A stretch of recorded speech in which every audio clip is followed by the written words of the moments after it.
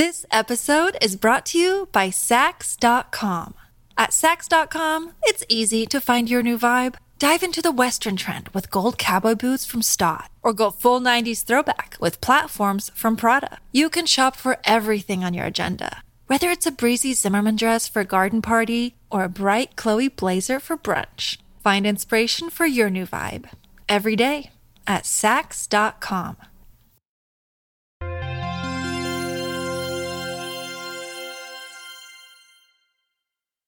When Avery Trufelman was a teenager, she bristled at her high school's strict dress code. It was like, you gotta cover up your shoulders, you gotta wear skirts that are a certain length, no writing on your shirts, no jeans. I think boys had to wear collared shirts. And the path of least resistance was to just wear preppy clothes, just like do it. But she didn't like preppy clothes. I was like, no, I'm going to take the path of most resistance. And I wore just ridiculous things. These cowboy boots with this flapper dress and these long hippie beads just all together just so I can avoid looking preppy. And I did not like the fashion. I thought it was for rich white people. It was obliviousness incarnate. I really did not like it. And I spent probably my whole youth trying to avoid it. But as an adult, Avery has given preppy clothes another look. Avery hosts a podcast called Articles of Interest that's about fashion and the history and psychology of why we wear what we wear. And they're doing a whole 7-episode season about preppy style. And I really thought in examining these clothes, I would be going to interview, old white people in Kennebunkport. The story is really Black, really Jewish, and really Japanese. So much of punk style came out of this, street style came out of this. I promise it's like the weirdest, most interesting topic that you could think of in fashion. And it's about preppy clothes, which are secretly like the water we are all swimming in. Preppy style has been around for a long time, though with a different name. It used to be known as Ivy style. And obviously no one calls it Ivy anymore. And then it morphed into preppy, and now no one calls it preppy anymore. Like, khakis are just pants. A button-down collared shirt is just a shirt. These things have become so basic that we don't even talk about the fact that we're all wearing them. Did working on this piece, did it make you want to wear different things? Oh my God, I'm so into preppy clothes now.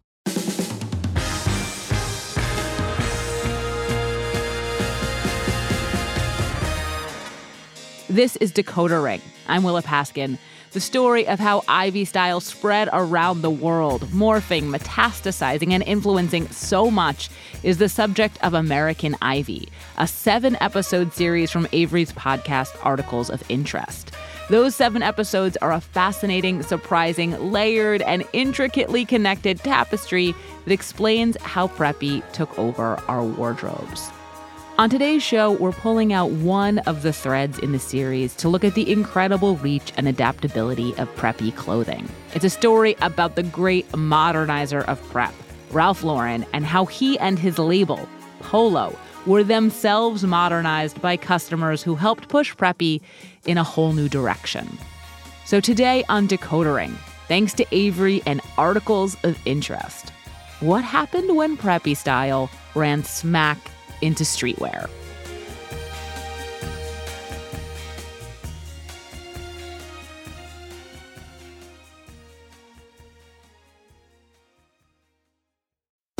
Thank you for listening to Decoder Ring, Slate's podcast about cracking cultural mysteries. You can hear new stories ad-free every week on Amazon Music, where you can find Decoder Ring and all your Slate favorites without the ads. When it comes to your finances, go for the credit card that's always there for you. With 24/7 U.S.-based live customer service from Discover, everyone has the option to talk to a real person anytime, day or night. Yep, that means no more waiting for, quote, normal business hours just to get a hold of someone. We're talking real service from real people whenever you need it. Get the customer service you deserve with Discover. Limitations apply. See terms at discover.com/credit card. Avery's going to take it from here.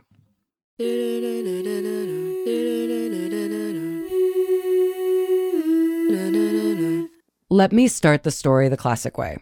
Ralph Lauren was born Ralph Lifshitz to Russian Jewish immigrants in 1939. His dad was a muralist and a house painter who raised his whole family in a 2-bedroom apartment. He grew up in the Moshulu area of the Bronx, which at the time was suburban. Alan Flusser is a designer and prominent menswear author, and his most recent book is called Ralph Lauren in His Own Fashion. And, of course, he had 2 older brothers, both of whom were supposed to be very stylish. Ralph inherited a lot of their hand-me-downs. They kind of paved the way somewhat. So Ralph had to figure out how to make his brother's garments work on his body and make them his own.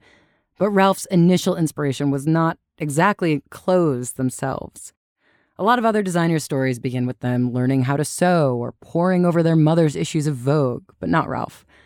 Ralph thought of clothing as a means to an end, because his inspiration, first and foremost, was the movies. It's the world of Ralph Lauren. He envisions everything very much like a movie. Ralph idolized Fred Astaire and Gary Cooper and Cary Grant, all who paired Ivy style with Hollywood style. Wearing his sweater over his shoulders, that was Fred Astaire. Jeffrey Banks is a fashion designer and prolific writer and the co-author of the book Preppy, Cultivating Ivy Style, of which Fred Astaire is a titan. He loved pink and was not afraid to wear pink. The whole romance of taking his tie and using it as a belt. That was him. That was Fred Astaire.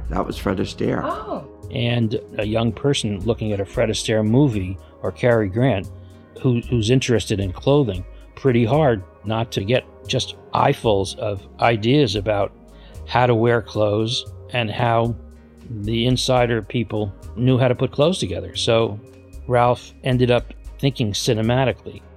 At DeWitt Clinton High School, Ralph stood out, dressed in preppy tweeds and sweaters tied around his shoulders.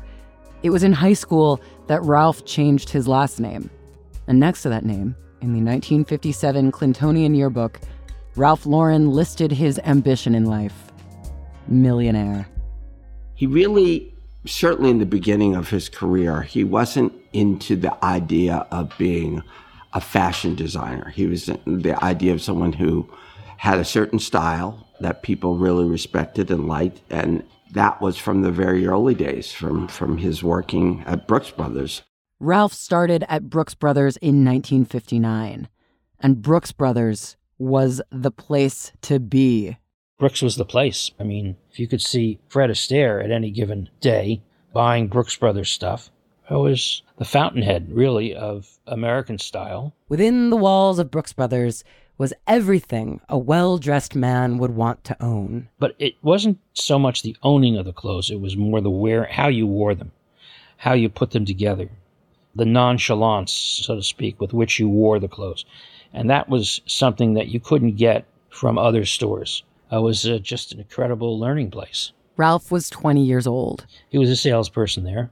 And just standing, in the same floor as all of these well-to-do people and watching how they behaved and watching what they bought was a tremendous formative ground for him to feel like, okay, I can see this business. Ralph daydreamed about the kind of clothes he would want to wear, ones that looked more like the movies. And Brooks Brothers came awfully close, but it wasn't quite what he imagined. Ralph worked for about a year, a little less than a year at Brooks Brothers. And I think at the time that he worked there, I think he felt like he got the look. Now the question was, could he do it any better than what they were doing there? Ralph realized that the Brooks Brothers clothes were sort of square. Basically, he liked the soft-shouldered nonchalance of the Ivy look, but the cuts were all loose and baggy. They didn't really have much sex appeal. They didn't have much shape. They were just boxy and whatever. Ralph wanted more pizzazz, a little more glamour, and just different proportions. And Ralph felt that I could give this look, but I could make the clothes fit and feel body conscious, more sexy, which is essentially what he went out to do. But he could only start small. So Ralph began with neckties. Making wider ties. Like very wide ties, like 4-inch wide ties. Like the kinds Ralph had seen in movies in the 30s. Ralph decided to name his brand after a sport he had never played. Polo originated in India, but then it went to Europe and, of course, could only be played by wealthy people because you had to have a stable of horses because the horses get very tired. So you'd have to have a stable of horses. So it was only the very wealthy. When Jeffrey Banks first encountered a polo tie, he was a dapper little kid in Washington, D.C. Black kids, even then, probably took more care about the way they looked. I mean, I know growing up, there's no way my mother would let me go out of the house not properly dressed, and certainly when it came to church or some event. And Jeffrey had never seen a tie like this before. It was different and somehow classic. It was anachronistic, which is how Jeffrey felt himself. I always had the sense that I was sort of born in another time. Always. I loved old movies, and I loved, for when other kids were into the Beatles, I wanted to look like Fred Astaire. I was about 12 or 13 when I bought my first polo tie, which was $25, and which I was so incredibly proud of because I thought it was truly like a work of art. I can describe it to this day. It was navy and burgundy, regimental stripe with a snowflake jacquard in between the stripes. So it was like a tapestry fabric, and I just thought it was exquisite. And I remember bringing it home and showing it to my father and being so proud of it. And he said, well, it's a nice tie. And I said, no, it's a beautiful tie. And he said, how much did you pay for that tie? And I said, $25. And he said, $25? $25? He said, you don't have $25 worth of neck. What made this tie so different than other ties? Well, A, it was wider, and B, it was in this luxurious fabrication. It was more luxurious. I mean, ties were skinnier and thinner, and were not worth talking about, in my estimation. And this tie had something to say. In the 1960s, in the swirling, confusing sea of retro fashion, Ralph Lauren had found something that felt like solid ground. Something that felt classic and sumptuous and all-American, but still looked new. And you could see it in something as simple as a necktie. He knew exactly what he wanted when he designed these wider ties. Because, like a sartorial Rube Goldberg machine, by changing this one thing, it meant you needed to change all the dimensions of everything else. He needed larger lapels, wider lapels to go with the wider ties. And he needed different kinds of collars on his shirts. He began something which he's continued to this day, which is he looks at the whole person. And as polo grew, Ralph wanted consumers to know that all his clothes belonged together, that they were all elements in the cohesive world of Ralph Lauren. But that's just not how clothing was sold in department stores. When Ralph and I started out, if you had a collection of clothes, they'd take your trousers and put them in the trouser selection. They'd put your ties in the tie collection. They'd put your sport jackets wherever they carried sport jackets, but they didn't put them together as a collection. By the 1970s, Bloomingdale's had become a juggernaut of New York retailers. The department store was the vehicle that introduced consumers to new designers, and Ralph wanted to carve out a part of Bloomingdale's entirely for himself. He specified that all polo merchandise be grouped together within the store. And no one had done this before. And that was something completely new, and it meant that he took not just isolated clothes, but he put together a story. And so it's much easier to get a customer to understand, well, what is Ralph Lauren if you're looking at a collection of clothes that all go together. So they gave him this first store on the floor of Bloomingdale's. And of course, once you saw it, it made perfect sense. Ralph was telling a cohesive story. So when young Jeffrey Banks heard that Ralph Lauren was coming to D.C. for a charity fashion show, Jeffrey Banks knew he had to go meet the man. And I said to my parents, I am not going to school on Friday because I'm going to meet Ralph Lauren. And I got to the store early in my burgundy double-breasted polo blazer, my polo gray flannels, and my polo brown suede shoes. And at the time, this fandom was very niche. I mean, the company was very small. There were maybe 15 people working there. He had never done an ad at that point. A lot of people had no idea who Ralph Lauren was. But I knew from day one that he would be as big as he is now. I knew it. What was he like when you first, was he like in his 30s? He was in his 30s, and he was wonderful to me. Ralph and Jeffrey hit it off. This Jewish guy and this black teenager talked for 2 days. We talked about Fred Astaire and Gary Cooper and Audrey Hepburn and Cary Grant and Katharine Hepburn and all the things he loved and I loved. And he said, okay, when you come to look at colleges next year, give me a call. I might have a job for you. And that's what happened. I came up a year later to look at colleges, had my little portfolio of sketches, went up to Ralph's office. He sat at his desk. I sat across from him. And we began talking about Audrey Hepburn and Fred Astaire and Cary Grant and Gary Cooper all over again. He never once asked to see any of the sketches. And 2 weeks later, he called me and told me I had a job. Of course, Ralph did not care about the sketches. Ralph has this famous quote, "I don't do shoulders, I do worlds." Which is to say, what he sold to his customers was not the soft shoulders or the hook vent or any of the details or any of the tailoring. That's not the selling point. What Ralph was selling was his vision of a complete lifestyle that he was inviting you to enter. It was like a movie. And for many people, their first entree into the cinematic world of Ralph Lauren was through a shirt that was once somewhat rare in the United States. I remember going to Europe, my first trip to Europe, and all my friends said, oh, you're going to Europe, you have to bring back a Lacoste shirt. It used to be impossible to find knit collared tennis shirts in the United States.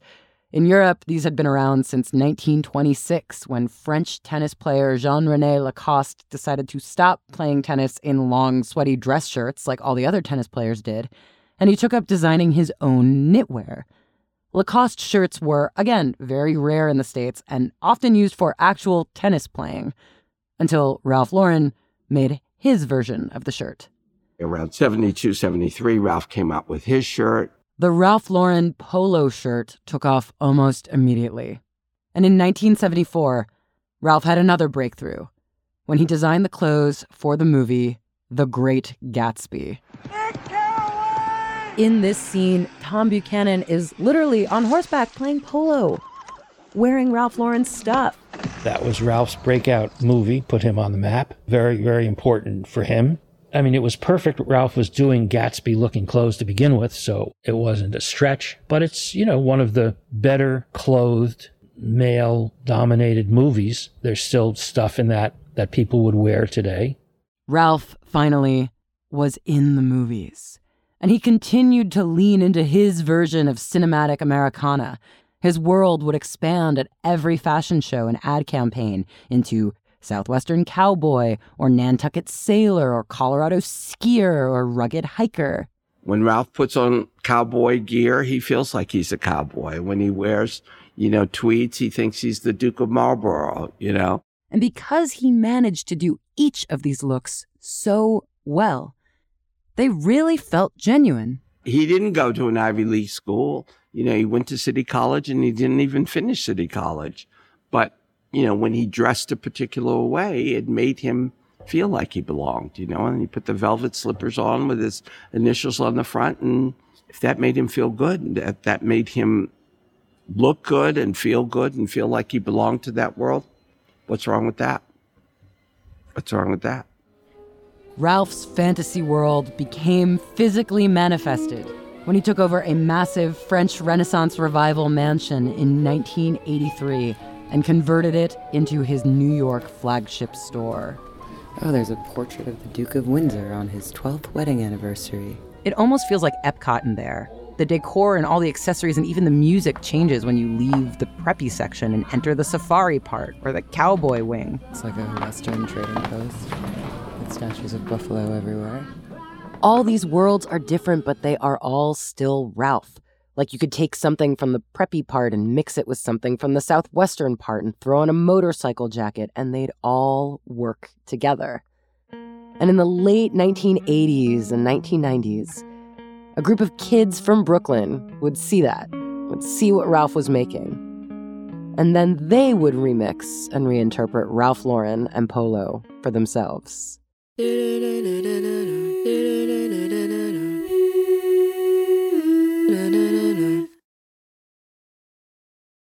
This episode is brought to you by Saks.com. At Saks.com, it's easy to find your new vibe. Dive into the Western trend with gold cowboy boots from Stott, or go full 90s throwback with platforms from Prada. You can shop for everything on your agenda, whether it's a breezy Zimmermann dress for a garden party or a bright Chloe blazer for brunch. Find inspiration for your new vibe every day at Saks.com. Another day is here, and you're ready for it. What to wear? Check. Breakfast, lunch, and dinner? Check. Planning for what's next and how to save for it? That's where Bank of America can help. For your financial to-dos, Bank of America has experts ready to help get you closer to your goals. Get started at one of our local financial centers or 24/7 in our mobile banking app. Find a location near you at bankofamerica.com/talktous. What would you like the power to do? Mobile banking requires downloading the app and is only available for select devices. Message and data rates may apply. Bank of America N.A., member FDIC. Who the hell knows how to play polo? What the hell is polo? Who's got ponies? Like, if you understand how he freaked that thing, it was just the perfect. I mean, had he named his line croquet, would it be around 50 years later? No. On any given day, Dallas Penn is usually wearing Ralph Lauren. There are people that are through and through Polo Ralph Lauren collectors. You among them. Me amongst them. I am a lowhead. So lowhead is a big general category. Anyone can be a lowhead. You too can be a lowhead if you like Ralph Lauren and you want to collect or appreciate Ralph Lauren clothes. There are lowheads all over the world. But in New York City, there were once very specific crews that were under that banner. There are Low Lives. Now, Low Lives is a collective that was formed from two collectives. They were actually boosting collectors. A lot of Dallas's classmates in the 80s would just hop on the subway and go to the ritzy boutiques in Manhattan to steal clothes. So it was United Shoplifters Association and Ralphie's Kids. And they were from two parts of Brooklyn, Brownsville and Crown Heights. And they came together to form Low Lives. I wasn't a good thief, but I have friends that boosted. And my friends that boosted were very good at it. So for them, me giving them $25 for something that cost $50, that was the deal. You know, and I bought enough from them that they would charge me even less. Initially, teenage Dallas was way more excited about getting good deals on stolen Gucci jackets and exotic foreign designers. Well, I wasn't really, can I tell you something? I wasn't super into Ralph like that back then. Dallas already had some polo stuff, but they were like gifts from his grandma. Like, okay, I get it. Grandma wants me to, wear sweaters and slacks and stuff like that.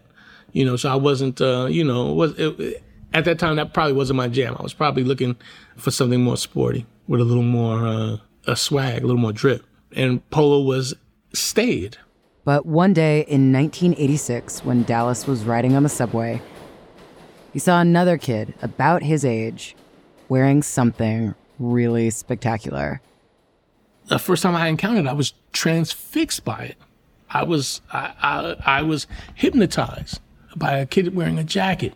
Dallas couldn't believe that this bright, loud jacket said Ralph Lauren on it. All I can say is that this jacket, it was like everything around me was grayscale. But this jacket, all I could see was this jacket. And I had to have it. And I ran after him with my friends. We were going to get this guy's jacket. Like, not take it from him. Yeah, we were going to take it from him. Really? We were going to take it from him. When the E-train opened up and we ran after him, he ran up that escalator. He almost ran up the rubber handrail. And we chased him and he got away. But that was the first time I had ever seen that, this brand just doesn't make boring stuff. This brand's making things that have zhuzh and color and like all the sound effects are going off. So what I thought was really quiet and boring was in fact not the case. So it made me look at the stuff my grandma had given me and like, oh, wait a minute, this is hot, this is fire. And another thing making Ralph so appealing to 90s kids was MTV. For a lot of fans, the height of the brand stretches from 87 to 97, roughly. So the things that were released in that period are touch points because they cross over into music. And for some people, Wu-Tang video was like their favorite rap video. And inside this Wu-Tang video, Raekwon wore this windbreaker. Raekwon wore this really brightly colored, sporty Ralph Lauren windbreaker in the video for the Wu-Tang song, Can It Be All So Simple? 1993 exoticness.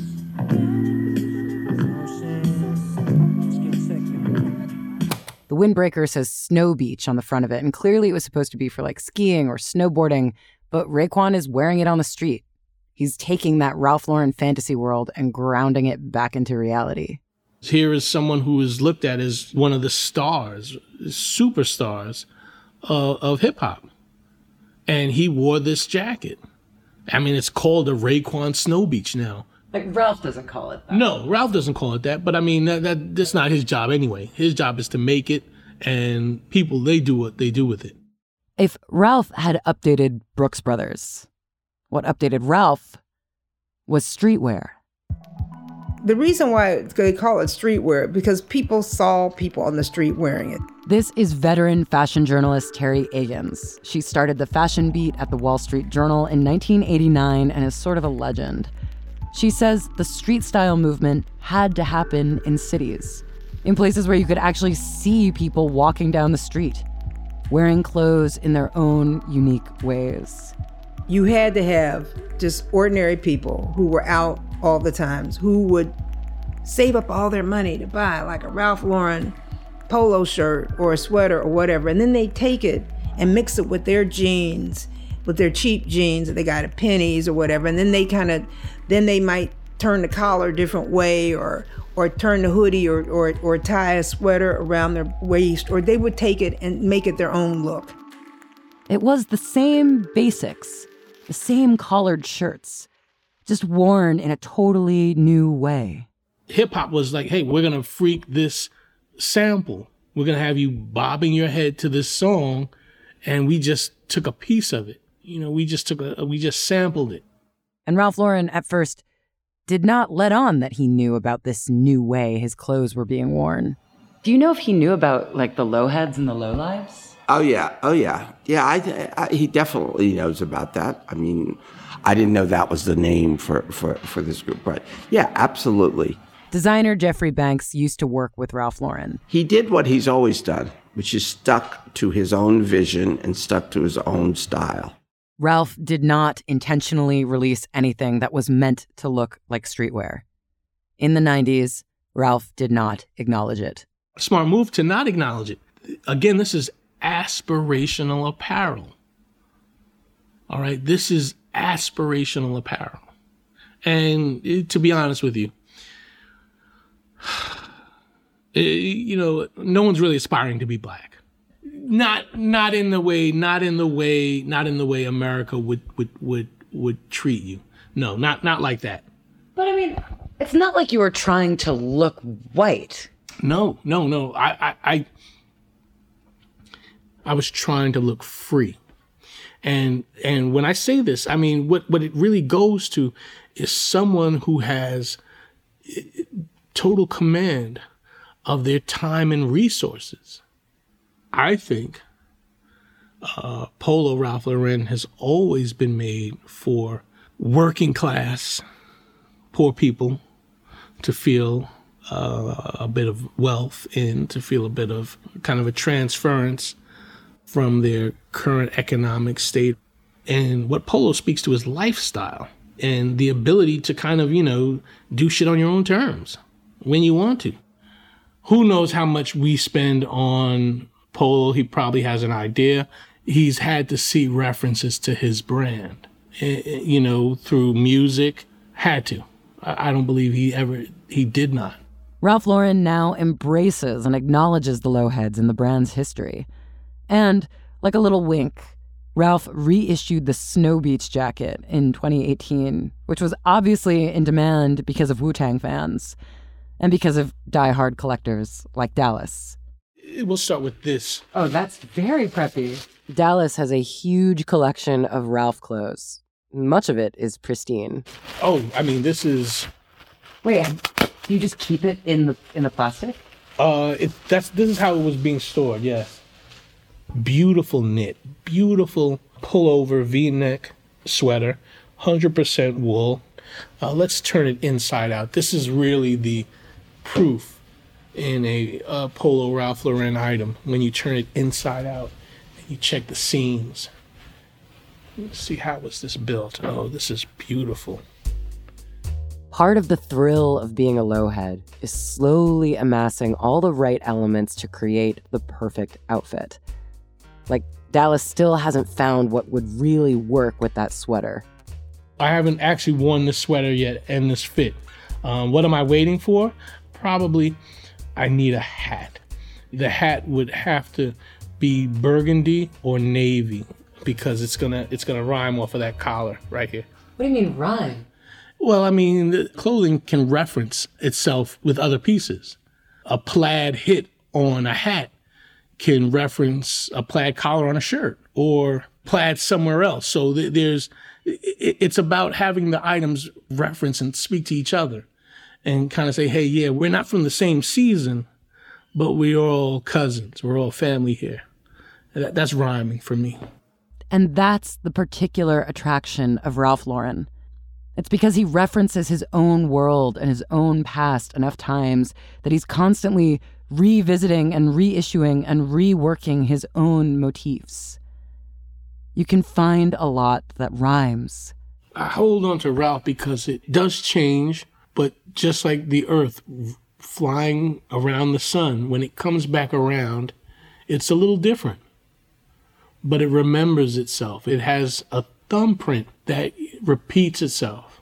It's self-referential enough where it's like, man, having something from 2022 that connects to something from 1992. That's a jam right there. That's a jam. And when you put them together and other people see the connection, that's the thrill. For Articles of Interest, I'm Avery Trufelman. And for Decodering, I'm Willa Paskin. You can listen to all 7 episodes of American Ivy wherever you get your podcasts, and I really encourage you to do so. This episode was a standalone story about Preppy style, but it was cobbled together from pieces of multiple episodes that I promise tell you a fascinating, big, and surprising saga that spans a century and the globe and hops from Princeton to Japan to punk rock. You should absolutely check it out, and you should check out the rest of Articles of Interest while you're at it. It is really a kindred show to Decodering, and if you like Decodering, I think that you'll like it. Articles of Interest is created by Avery Trufelman and comes from Radiotopia. It's edited by Kelly Prime, mixed and mastered by Ian Koss, fact-checked by Jessica Siriano, and has music from Avery, Ray Royal, Sasami, and the Beelzebubs, the Tufts University a cappella group.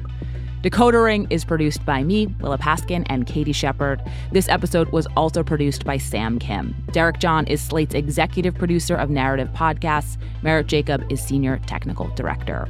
If you haven't yet, please subscribe and rate our feed in Apple Podcasts or wherever you get your podcasts. Even better, tell your friends.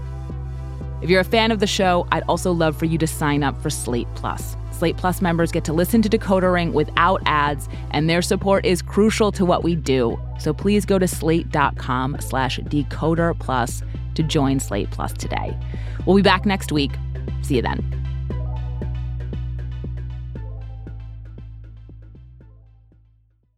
Step into the world of power, loyalty, and luck. I'm gonna make him an offer he can't refuse. With family, cannolis, and spins mean everything. Now, you wanna get mixed up in the family business. Introducing The Godfather at ChumbaCasino.com.